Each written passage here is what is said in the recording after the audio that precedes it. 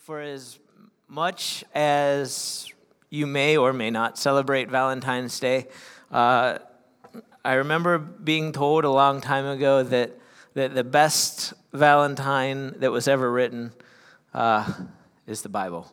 It's a love letter from God to us, telling us basically when it all comes down to it that God loved you so much that he sent his only son, that whoever believes in him wouldn't perish but have eternal life, that he loves you that much. I looked it up this week. There are 783,000 words in this book. That's a pretty good Valentine. So guys, if you write your wife a 783,000 word Valentine, then you've done pretty good. You've done biblical proportions. But other than that, you might fall short a little bit. So today we're doing things a little bit different. We're going to spend today praying for missions around the world. And so we're going to be sort of mixing worship and prayer in with some stuff about missions.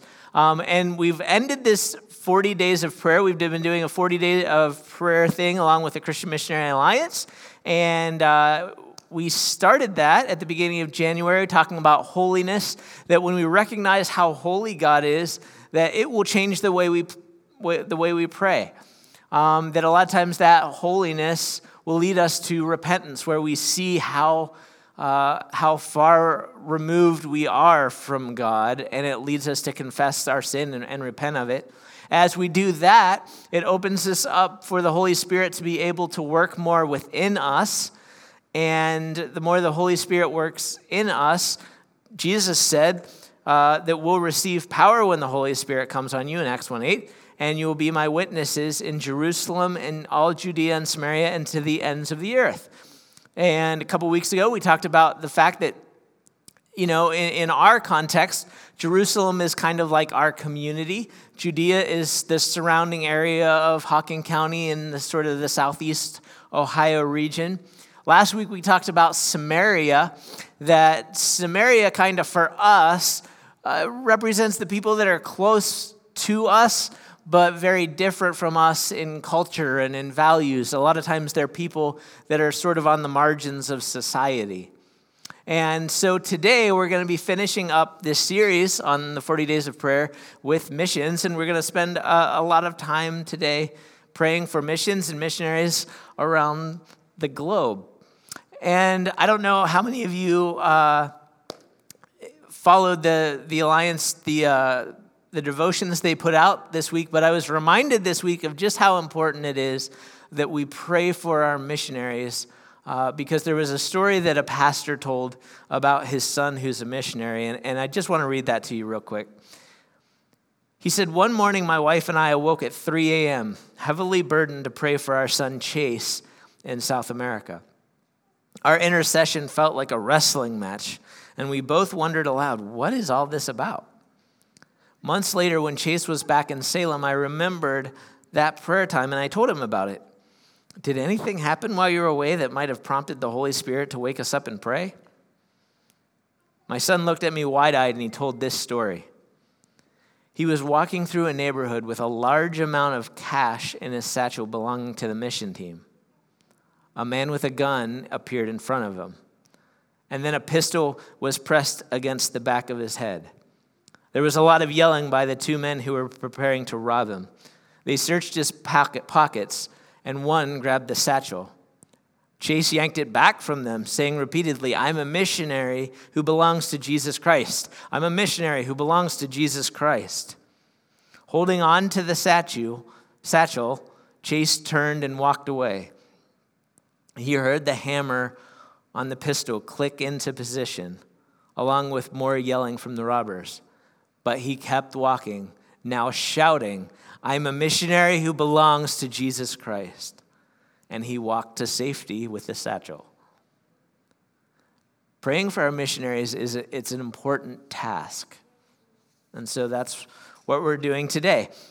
So let's pray just real quick. Father, I pray First of all, just as this story reminded me, for safety of our missionaries. So many of them are in harm's way. So many of them are in countries that it is illegal for them to be missionaries, so they go as other workers. So we just pray for their safety. We pray today that your word would be living and active, sharper than any two-edged sword, and that it would just call us to a deeper passion for what you're passionate about. We pray in Jesus' name. Amen. Now, today I'm going to be looking mostly at Matthew chapter 9, verses 36 to 38 from the New Living Translation. If you have it and want to follow along, or like John said, it'll be up here behind me. But it says this. It says, then when he, meaning when Jesus, saw the crowds, he had compassion on them.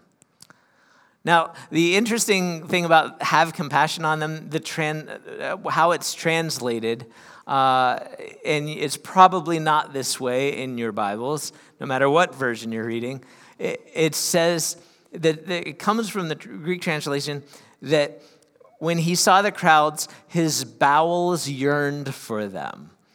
Now, that's because in Jesus' time, in Jesus' culture, the heart of the center of emotion was not the heart; it was the bowels, which completely changes a whole lot of the Valentines you're going to see today.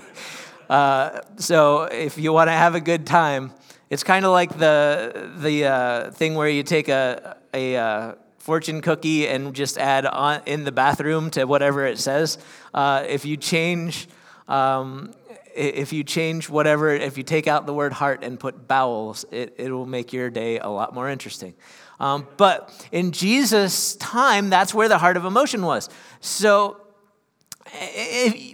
in a way, it makes sense that it says when he saw the crowds, he had a sinking feeling in his stomach.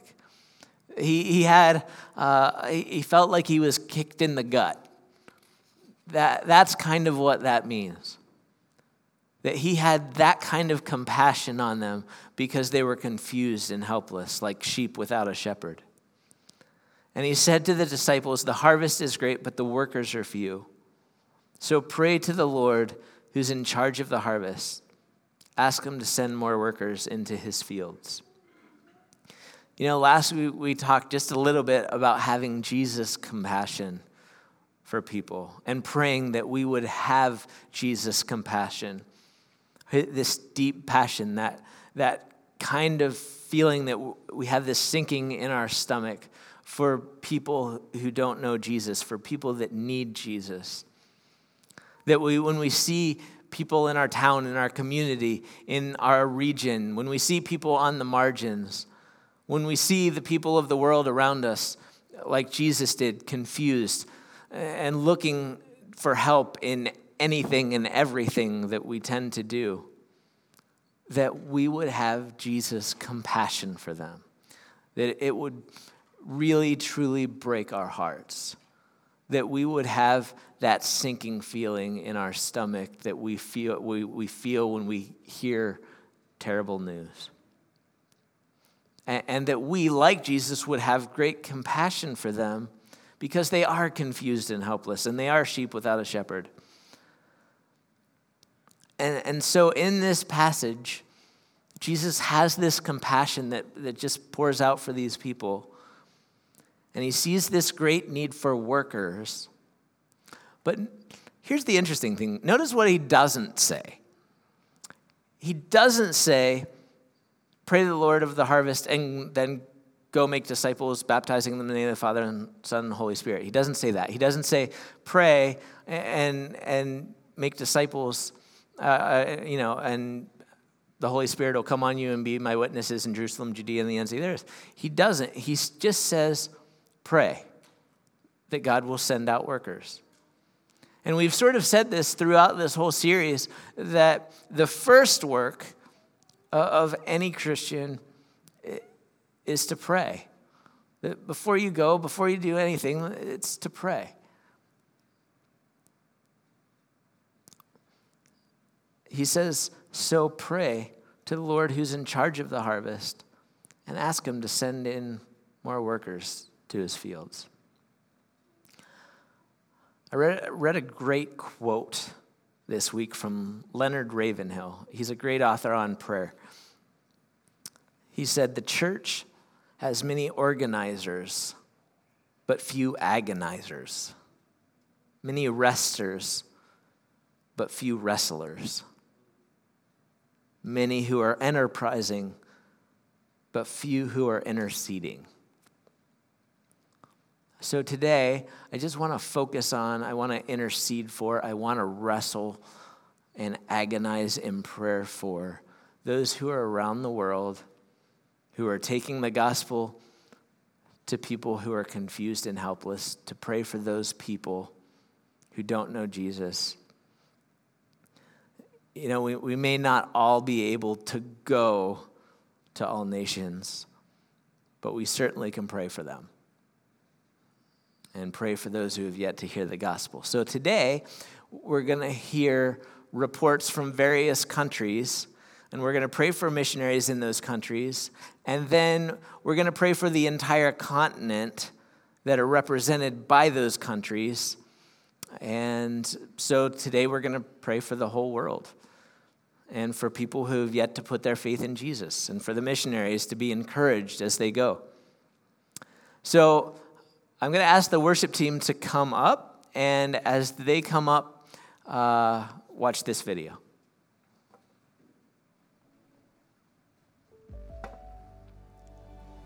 On an isolated mountainside in East Asia, impoverished villagers are learning trades to better provide for their families. As they work, they hear the story of Jesus in their own language. Generations before them struggled as subsistence farmers, living in fear of evil spirits. Alliance workers are here, helping these villagers have a better life and hope in Jesus. Near a dusty plain in Southeast Asia, littered with landmines and remnants of war, a network of home churches is bringing life where death once reigned. People are meeting Jesus. Sisters share with brothers. Neighbors share with neighbors. Former enemies are finding unity in Christ. In this area once considered a wasteland for the gospel, vibrant alliance fellowships are springing up. In a sprawling West African city, a young man once called cursed for his physical deformity and turned away by his family is hearing a different message. Love and acceptance, a family to belong to, a new identity in Jesus. As many of our workers discipled him, his life was transformed. He can't help but do the same for others now. God is opening up new pathways to ministries like these around the world. As a movement of Alliance believers, we follow Jesus' example and commands, loving and helping people in his name. We are serving communities through vocational expertise that impacts the whole person and their society. We are multiplying church networks that create even more churches to serve the unreached in their communities and beyond. And we are developing people who will disciple others to be leaders with a passion for Jesus. From our founding, Alliance people have come together to take the gospel to the neglected places where Christ's name has not been named. Today, more than 3 billion people still have little to no chance of hearing the good news. But God is forging new pathways to these peoples once out of reach. He is calling us to join him, to follow him to regions beyond.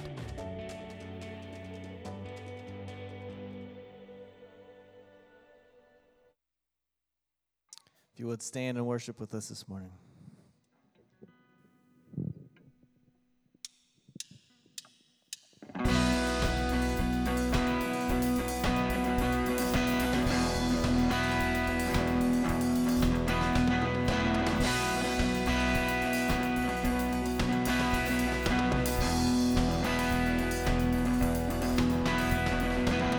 Who makes the power sin and darkness, whose love is mighty and so much stronger. The King of glory, the King above all kings, who shakes the whole earth with holy thunder, who leaves us breathless in awe and wonder. The King of glory, the King above all kings. This is amazing grace.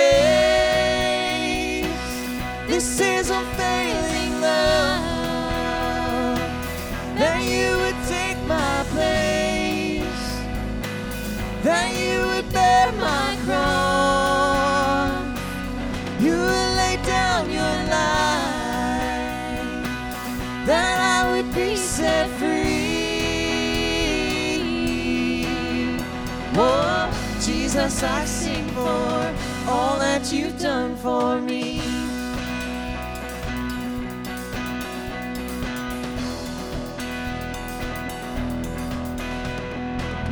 Who brings our chaos back into order, who makes the orphan a son and daughter. The King of glory, the King above all kings, who rules the nations in truth and justice, shines like the sun in all of its brilliance. The King of glory, the King above all kings. This is amazing grace. This is unfailing love, that you would take my place, that you would bear my cross, and you would lay down your life, that I would be set free. Oh, Jesus, I sing for all that you've done for me. Worthy is the Lamb who was slain. Worthy is the King who conquered the grave. Worthy is the Lamb who was slain. Worthy is the King who conquered the grave. Worthy is the Lamb who was slain.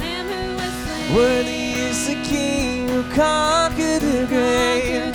Worthy is the Lamb who was slain. Worthy, worthy, worthy, yeah. This is amazing grace.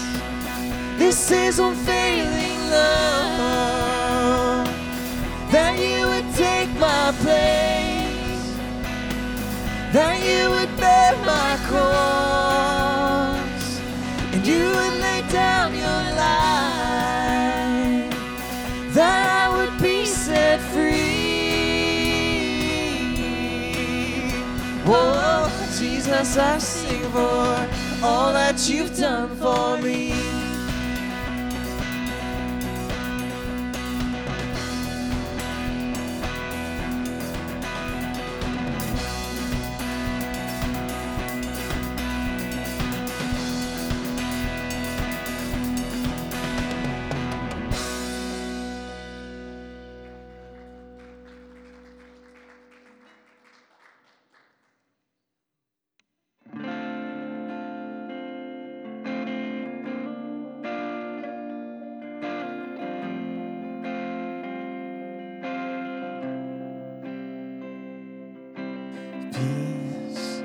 Bring it all to peace. The storm surrounding me, let it break. At your name still, we'll call the sea still, the rage in me still, every wave. At your name, Jesus, Jesus, you make the darkness tremble. Jesus, Jesus, you silence fear. Jesus, Jesus, You make the darkness tremble, Jesus, Jesus. Breathe, call these bones to live, oh, call these lungs to sing once again. I will praise, breathe, call these bones to live, and call these lungs to sing once again. I will praise, Jesus, Jesus. You make the darkness tremble, Jesus, Jesus. You silence fear, Jesus, Jesus. You make the darkness tremble, Jesus, Jesus. Oh, Jesus, Jesus. You make the darkness tremble, Jesus, Jesus. You silence fear, oh, Jesus, Jesus. You make the darkness tremble, Jesus, Jesus.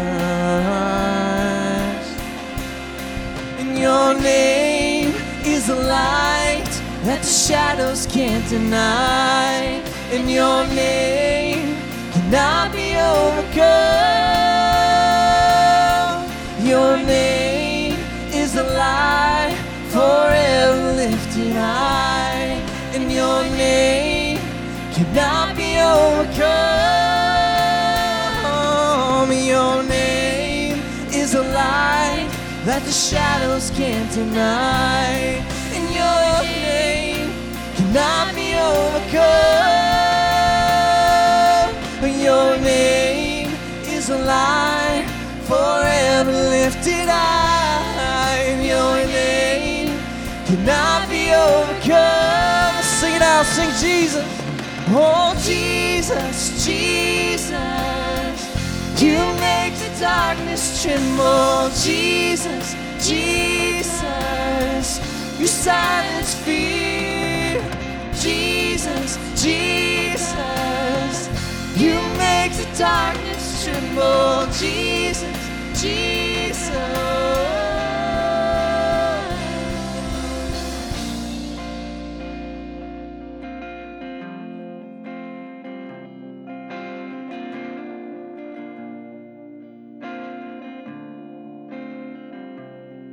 And your name is a light that the shadows can't deny.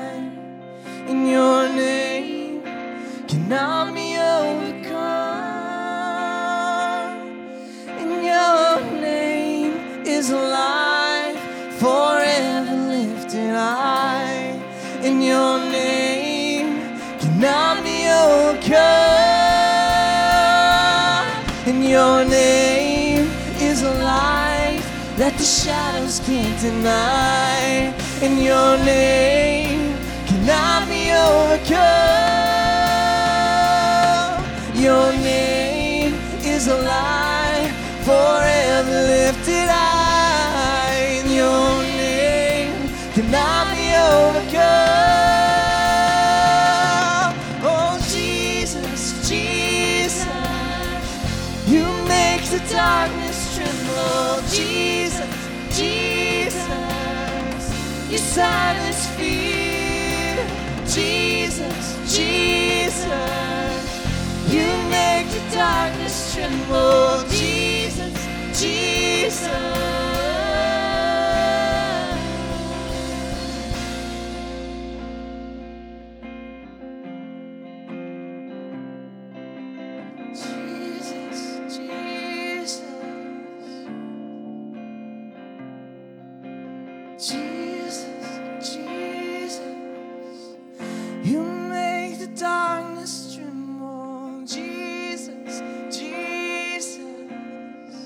Silence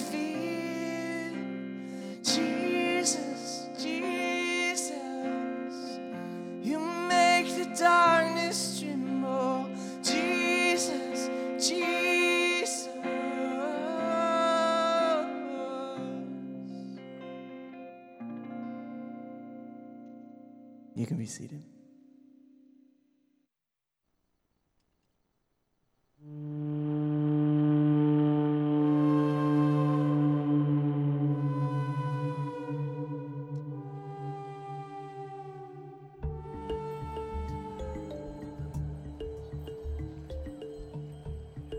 I'm Dennis Maves. I'm the field director of the Mongolian field, and we're here in Ulaanbaatar, the capital city of Mongolia. Mongolia was ruled by Russia for 70 years. They tried to wipe out all the religious background. When you look throughout the country today, it's really a mixture of shamanism and Buddhism and atheism. The winters are long, from November till April. It never gets above freezing. The climate's pretty cold. It's kind of cold right now. But beyond that, there's a spiritual climate that's here that's pretty dark. In 1990, there were 3 or 4 known Christians in Mongolia. And today, there are many more Christians, but most of them are very young in the faith. We have a lot of new believers. Our churches are full of new believers. If you want to be educated, then you have to come to Ulaanbaatar. Half the city is made up of people under the age of 21. We have a lot of youth that are here in the city that need to be reached with the gospel. Well, here in UB, we have a student church made up completely of college students. We're meeting with them weekly to teach them the scripture, teach them the basics of discipleship in the Christian life. Right now, one of the high priorities is to train new leaders for our churches.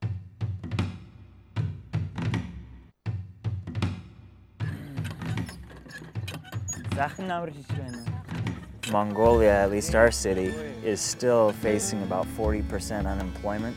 And unemployment is about the worst thing imaginable for men. Alcoholism, domestic abuse, fathers who just aren't around or who are around and don't work all day. Most of our churches are about 90% women, so we have to find ways to boldly evangelize men. You can't, start projects to help people until you understand what their problems are. And you can't understand what the problems are until you're dealing with them yourself. Everyone on our team is involved in some kind of a project to help people physically, emotionally. We probably have 50 families from around here coming to get clean water from our well. There's a big disparity between poor and rich. There's a big gap. You might find fancy SUVs in Ulaanbaatar, but at the same time, you'll find the people who goes hungry. There is a relative freedom in Mongolia. The receptivity is very high. Last 15 years, the church has been grown tremendously. So the people, they were very open. That's why the church and Christians grow very fast. Never forget to pray for the missionaries, not only in Mongolia, but other part of the world.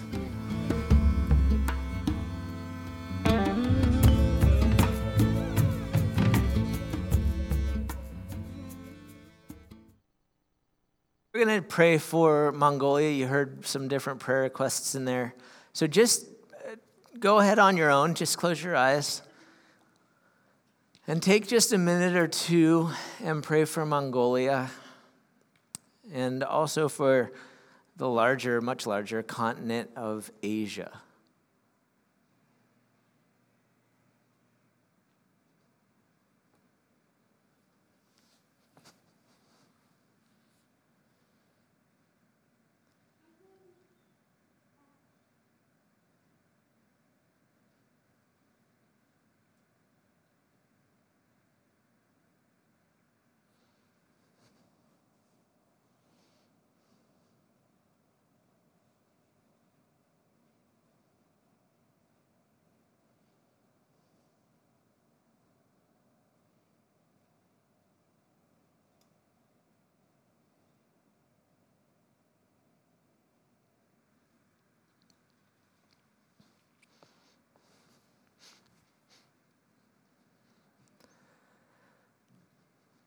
Father, I pray that the name Jesus would be a light in the darkness in Mongolia and in Asia. I pray for specifically there in Mongolia where half the city is people under 21. I pray that you would bring about revival through them. I thank you that there is an open door for the gospel, and I know so often the most receptive people to new things are young people. So I just pray that you would use these young people to bring the gospel to Mongolia. I pray that you would use young people all over Asia, in China and Japan and in Russia and all of those places to bring about a great awakening. Father, I thank you that some of the biggest and fastest growing churches are in Asia, in places like Vietnam and in Korea. And Father, I pray that they would be sending out missionaries. Father, I pray for the men in Mongolia, and we're going to hear in other videos that one of the biggest unreached people groups in those countries are the men. And Father, I've heard it said, as the men go, so go the church. So, Father, I just pray that you would soften the hearts of the men in Mongolia and in places like China, and especially in the Oriental culture where the men are the leaders and the men are very much the head of the household and have much say in what happens in life. I just pray for soft hearts for those men, that they may receive you as Lord and Savior. I pray against the alcoholism and the abuse that is not just a Mongolian problem, it's a problem everywhere. But as we listened to Mike Hope, who was a missionary here a few months ago, as I think of other countries in Russia and in Asia where alcoholism and abuse is such a high thing, we pray that again you would just push back the darkness by your name. We pray that people may find freedom in your name. We pray that people may find healing in your name. And Father, I pray that whatever it is that they are missing in their heart, when we know it's Jesus, that they're trying to fill it with alcohol, that they're trying to fill it with being domineering, but they're trying to fill it with false power. Father, I pray that your Holy Spirit would come and fill that hole in their heart with Jesus, and that they would receive your Spirit's power, and that would bring revival. Father, we pray this for Mongolia. We pray this for Asia, that your light would shine brightly, and that your kingdom come, and that your will would be done in those places. Amen. Stand with me. We're going to worship some more.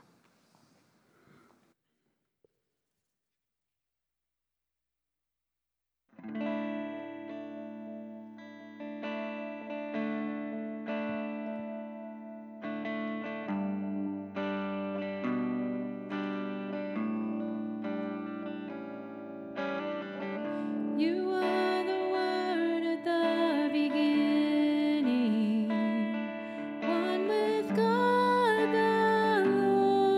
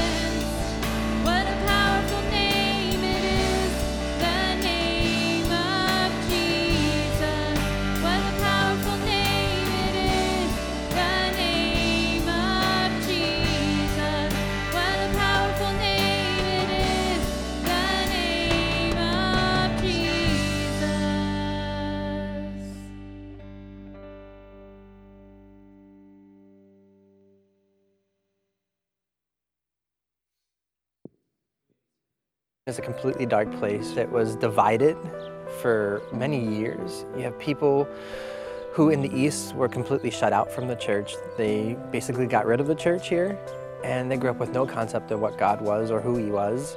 And then the people in the West were like, how could God let this happen? And so they've walked away from him.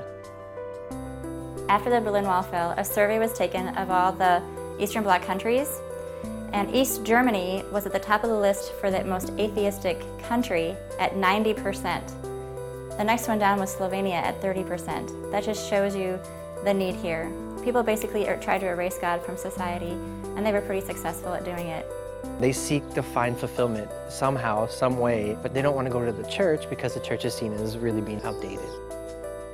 Building relationships and showing people that we care about you as a person makes a big difference, because through us they see the love of Christ lived out in flesh and blood.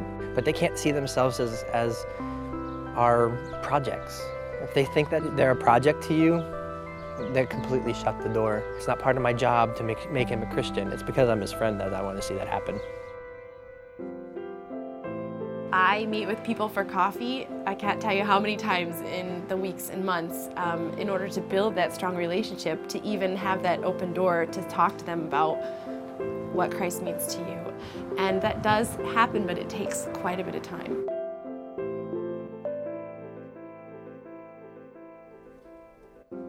It's frustrating because they stand there at the edge for so long and thinking about, is this a step I want to take?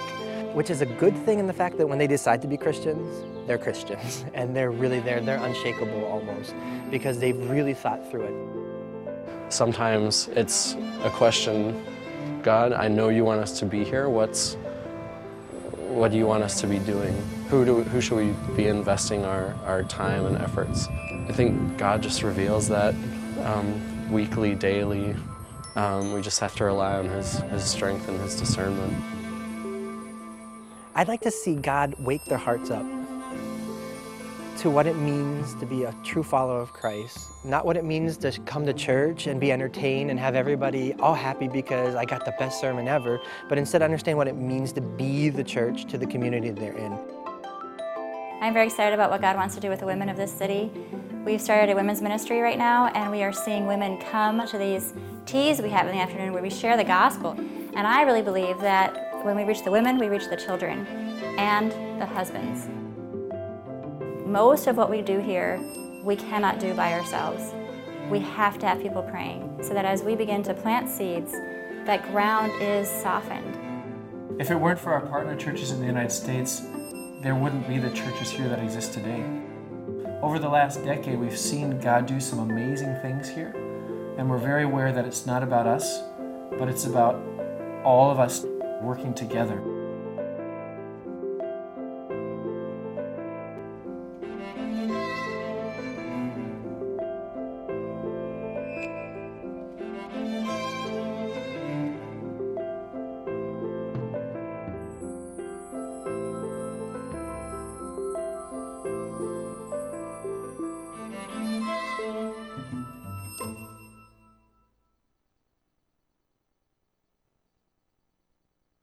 Take a second and pray for Germany and pray for Europe.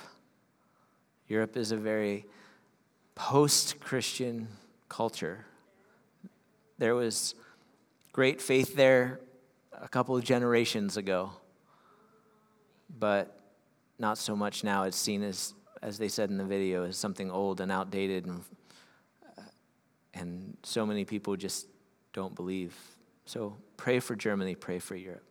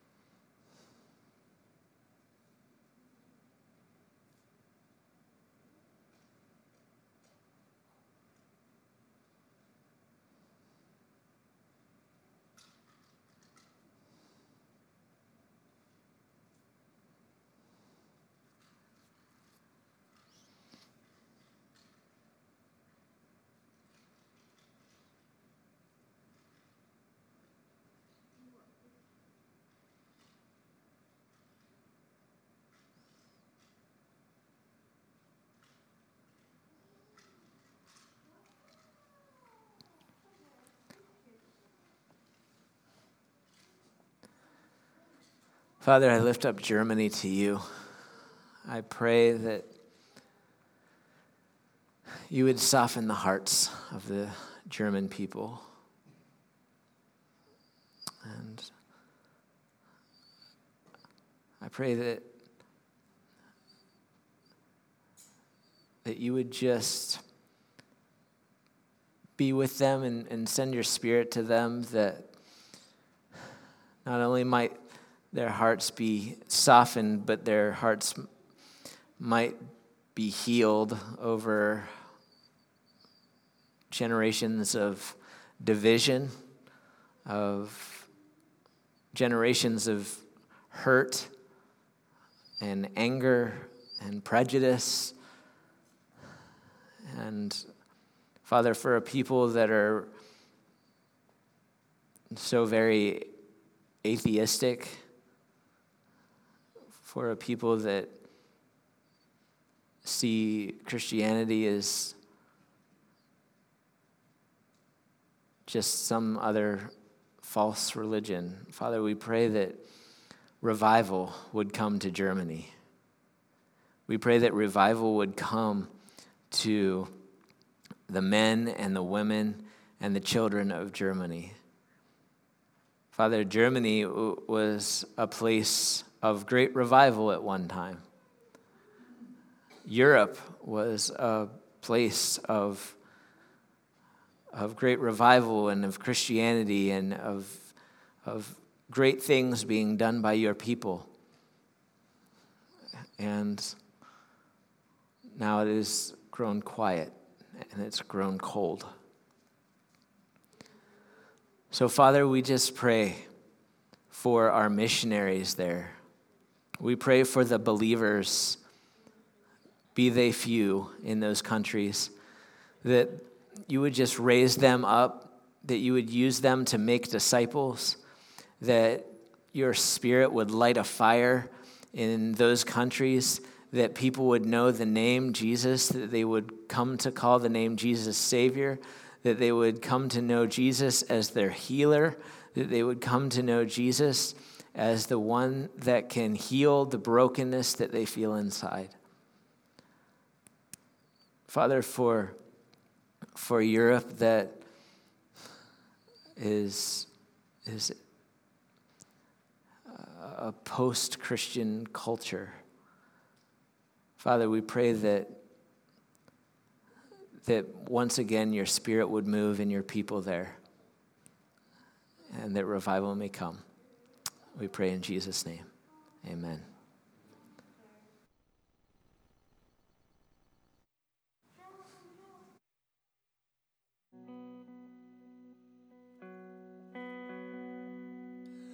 I sing praises to your name, praises to your name, the name that's so much higher than all names.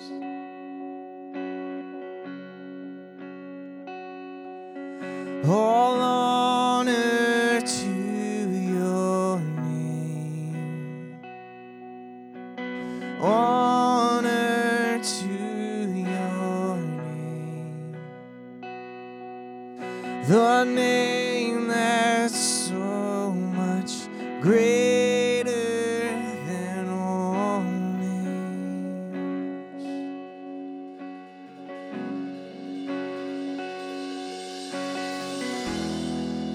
Be lifted up,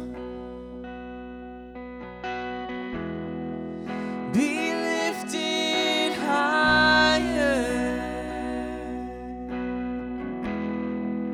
be lifted up, be lifted higher.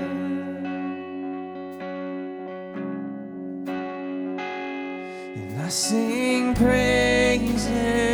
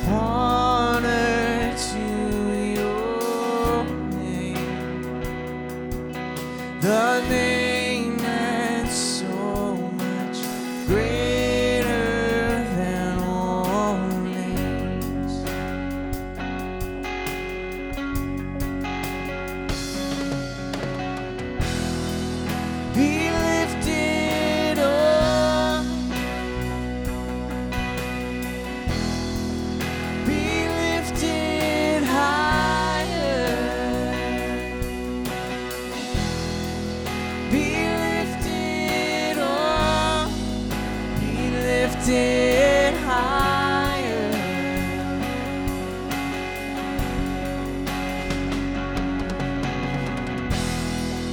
Be lifted up.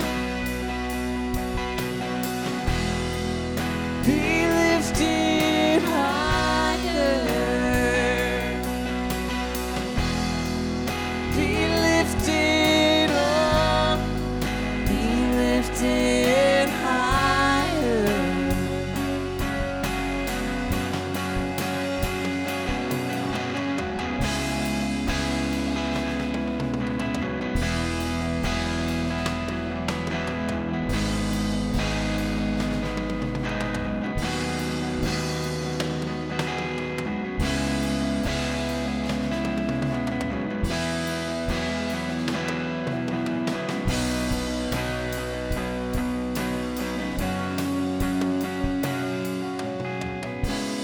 Your name is life. Your name is hope inside me. Hope inside me. And your name is love. A love that always finds me. Always finds me. Your name is life. Your name is hope inside me. Hope inside me. Your name is love. A love that always finds me. Always finds me. Yeah. Be lifted up. Be lifted higher. Be lifted up. Be lifted higher.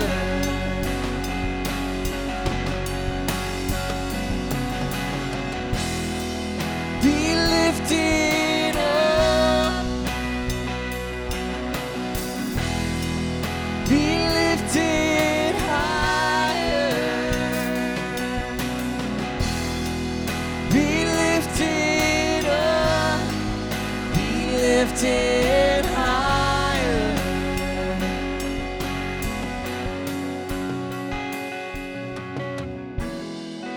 Be lifted up. Be lifted higher. Be lifted up. Be lifted higher.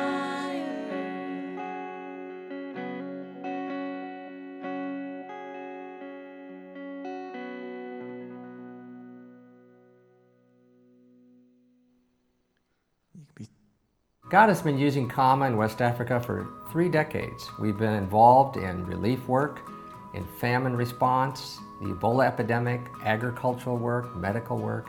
We're seeing God work today in amazing ways in the midst of disaster and in the midst of poverty. We're seeing a lot of people experience change in the church, and that's very encouraging. We take time just to sit and talk, and it gives me opportunities to share Christ with them and also stories from the Word. We've seen open doors, whole villages coming to the Christians asking for help, whereas before they were persecuting them, burning down their churches. There's people that come to the Lord because one of the staff talked to a patient. One of the things I'm learning how to do is to use a local art form, henna, to share the stories of Scripture visually. They are not literate, so this is a way for them to see God's story and God's love for them on their hands. We want to increase our reach and go to new places where we're not working currently. We want to increase the impact that we have in seeing more lives transformed and more communities restored.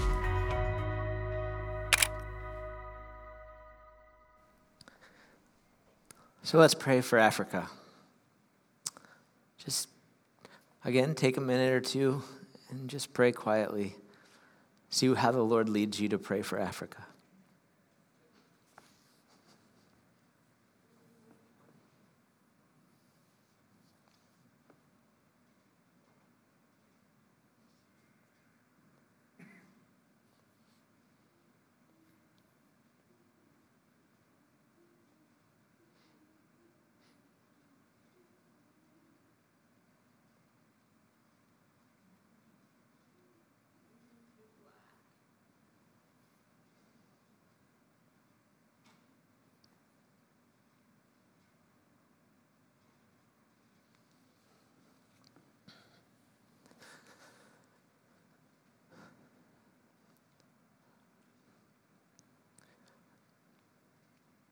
Father, we pray for open doors in Africa. Open doors to your gospel. Open doors to new relationships. Open doors for conversations. Father, I pray, as you taught us to pray, to raise up workers to walk through those doors as they're opened.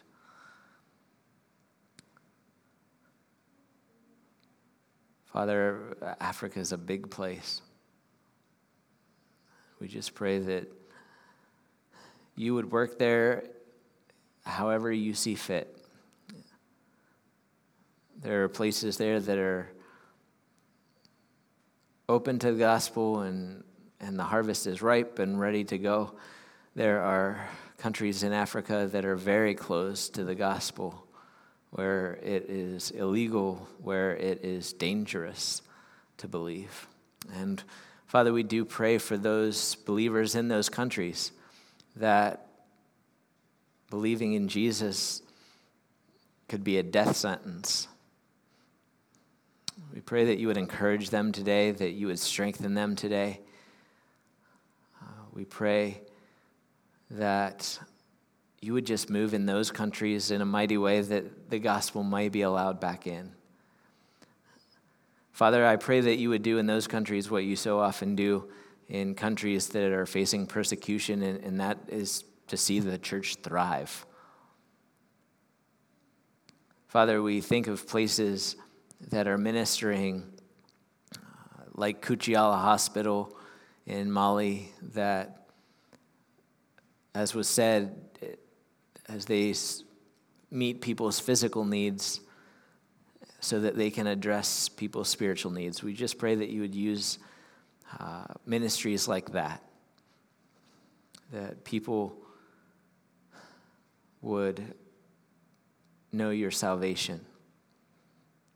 We pray for all of those that are doing ministry there as missionaries. We pray that you would encourage them today, that you would strengthen them, that you would give them the tools that they need to do their jobs well, and again, that they may see open doors and boldly walk through them in the name of Jesus. Amen. Well, we have one other part of the world that we want to talk about and pray for, and that's South America. And we don't have a video for South America, but we have somebody who's going to sort of represent South America for us by way of Dominican Republic. And so I asked Bill Benson if he would come and share just a little bit about the ministry at Rising Sun and how we can pray for them. And then we'll pray for Rising Sun, and we'll also pray for, there it is, thank you. And we'll also pray for South America.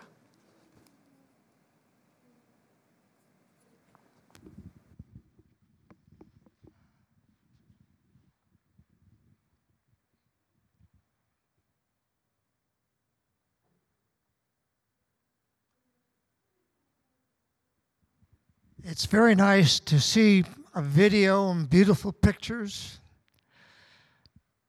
but it's so much harder to really explain unless you can be there and touch it and see it and feel it. And while the Dominican Republic certainly isn't in South America, but it's the whole Latino culture, whether it's Ecuador, Peru, the Dominican Republic, or whatever it may be. It's a Latino culture. Yes, they're a Christian part of the world, but I can tell you, the churches are empty. Whatever churches may have been built are empty. Now, there may be some churches in the cities that have people in them, but I can tell you where we go, they're empty. And let me try to explain how a mission can start. And I know everyone is different. But when I first sailed into the Dominican Republic, I wound up in a village by horseback. The only way you could really get there was on horse. And I was sitting out in front of this little tiny store, and within minutes I was just surrounded by children. They all wanted to know, well, who are you? You know, people don't come here. What do you want? Say something in English, anything. Can I touch you? And I knew right then that those children needed us. And they certainly needed the word of Christ. But as I traveled the country, I went to the whole other end of the country, down on the Haitian border, out in the middle of nowhere. I got so far that the motorcycle rider wouldn't take me anymore. So I let him park and take a nap while I climbed up the mountainside to a place called Pueblo Nuevo, Anguilla. Anguilla is the city, but Buena Vista. It's a little village that lived off the city dump of Anguilla, and that's why they were there. And I went up into the village, and again, within minutes, I was just surrounded by people, because people don't go up there, especially some gringo. But I was up there, and they wanted to touch me, and who are you, and what's going on here? And I'm not the brightest candle in the chapel. Matt can tell you, Brian can tell. I'm just not a very bright guy. I didn't know what I was really going to do there. Right, Chris? But the Lord had a plan, I guess. Still does, still working on it. And I went to every little house trying to figure out what to do. So I was going to leave, and I'm going down the mountainside, and I heard this woman, Senor, Senor. And I went, holy cow, I missed a little place. So I ran up the hill, and the Dominicans are very diminutive people. So I was looking over her head into the shack she lived in, and what did I see? A dirt floor. Right, Paul? A three-legged table leaning against the wall. A three-legged chair next to it leaning against the wall. And in the back, a very nasty mattress on the dirt floor. And she put out her hand to me. And she dropped into my hand 8 little berries. And I went, oh my goodness. And because I looked back in the house, and I realized that was the only food she had in her home. And she wanted me to have it, to say thank you. I didn't know what to do. What would you do? I wasn't going to give them back and say, no, that's okay. So I had to eat them. And I did. There were 8 very bitter berries, but I ate all of them. And then I began to cry. And she began to cry. And we just hung on to each other. And I realized, Lord, okay, stop. Stop beating on me. I will help these people. I will help these children. I will help these families. But Lord, what exactly do you want me to do? Well, working with the children is absolute.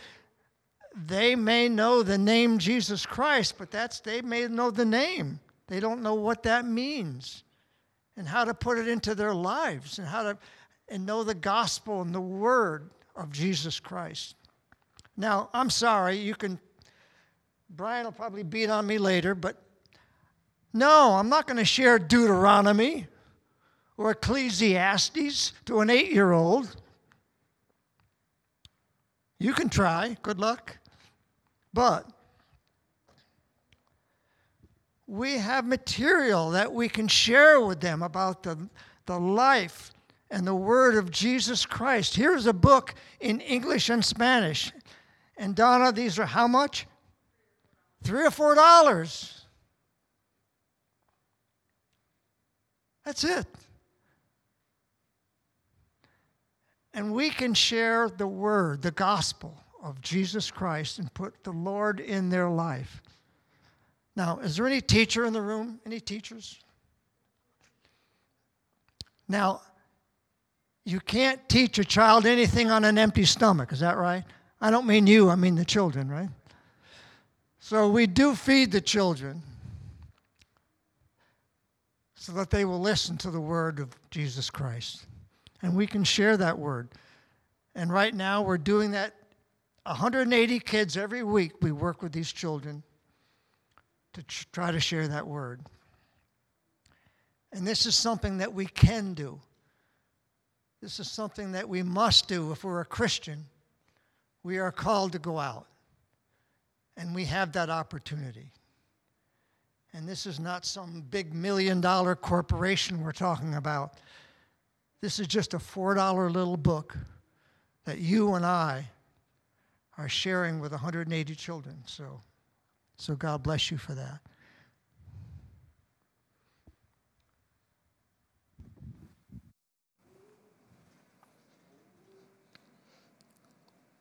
I appreciate Bill's passion and love for the people in the Dominican and the Haitian refugees. And when it comes right down to it, that's where you always have to start, is love. Loving them and sharing the love of Jesus. If they know you love you, if they know you love them, then they'll want to know where you get that love from. So let's pray for Rising Sun and for South America. Just take a couple minutes on your own.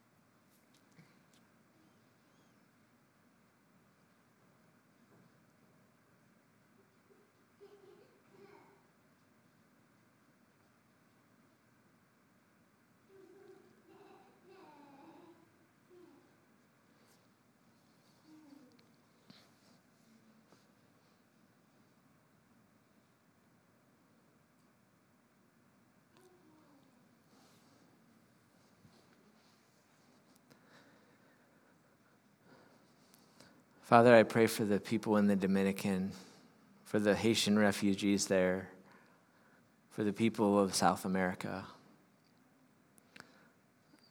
that they would know how long and wide and deep the love of Christ is for them.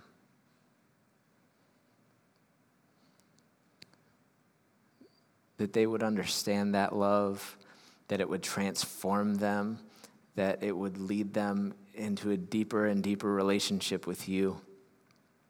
I pray that that love would open doors, that it might be the love of a meal, that it might be the love of a conversation, that it might be the love of just someone showing up. Father, I pray that that love would open doors, that that love would be shocking, and that love would be the kind of love that makes people want to know where it comes from, that they could be pointed to Jesus. Father, we pray for a revolution of revival in those places. Father, that you may raise up people to go to those places. Father, I thank you that there are places in South America that are fairly strong Christian countries. I pray that you would raise up missionaries from their countries to go to their brothers and sisters in South America and to other Spanish-speaking countries. Father, we pray for your gospel presence to be strong and growing now in those places. In Jesus' name, amen. Well, as we close up today there's just a couple of things I've thought about. That you heard in the one video that there are about 3 billion people in the world who don't have access to the gospel. It's estimated that right now there are about 4,000 people groups in the world that make up 3.4 billion people who will be born, live, and die without knowing Jesus. Think about what that means for a second. 3.4 billion people will die not knowing Jesus. That should create some kind of a response in us. It should shake us to the very core of who we are. It should concern us more than just about any other statistic that we hear in the world today. We see all these statistics, we get all upset about all of these things that are worth getting upset about, but maybe more than any of them, we should be concerned about 3.4 billion people who are going to a Christless eternity if they don't hear about Jesus. But this week when I read that statistic, I just kind of read it. I just kind of read it and went, wow, that's a lot.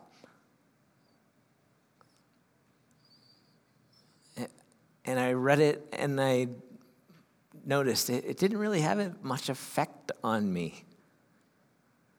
I didn't have much of any kind of emotional response to that. It wasn't a kick in the gut. It didn't ignite in me this compassion that Jesus had, that had the sinking feeling in his stomach, that there was just something in him that was devastated. I didn't have that same compassion. And it goes back to what we talked about last week, that the things that concern us are the things that we pray about. And the things that we think about are the things that we pray about. And I don't know about you, but I don't think about 3.4 billion people that are going to hell all that often. And that means I don't pray for 3.4 billion people that often.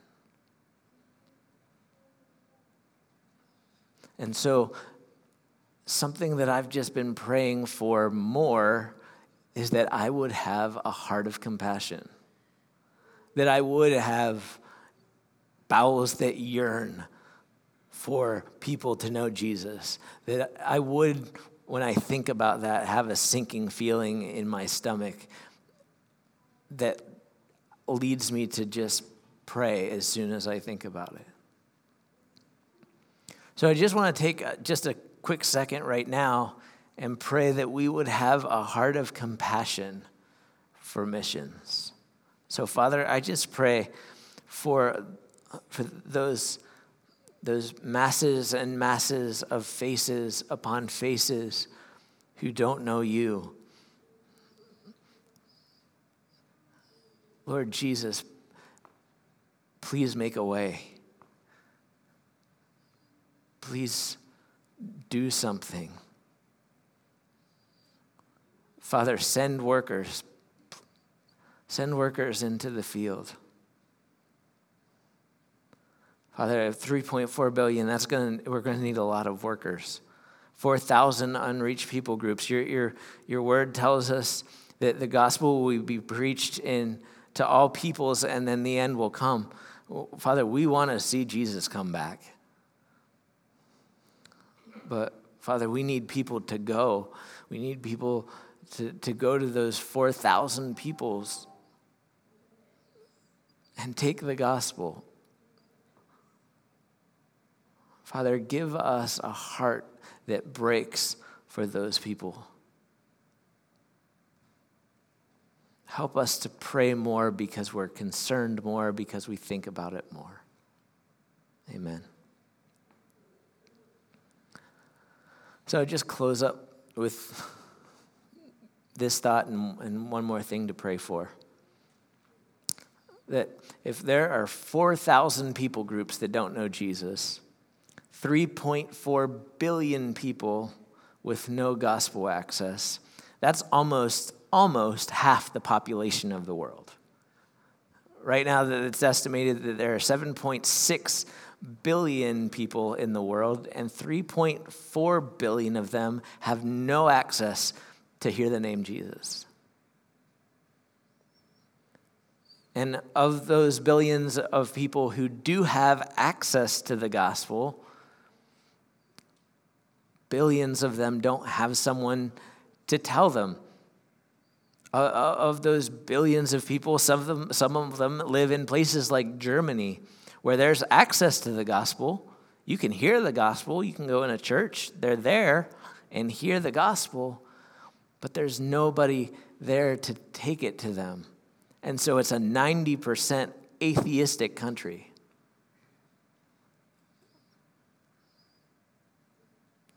I think of places in Africa and the Middle East where Christianity is, there's maybe some access to it, but it's literally illegal, so most of that access is cut off.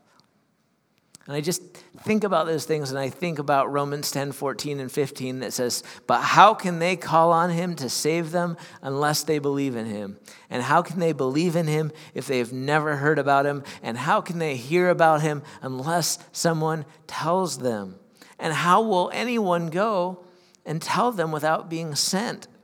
That's why the scriptures say how beautiful are the feet of the messengers who bring good news.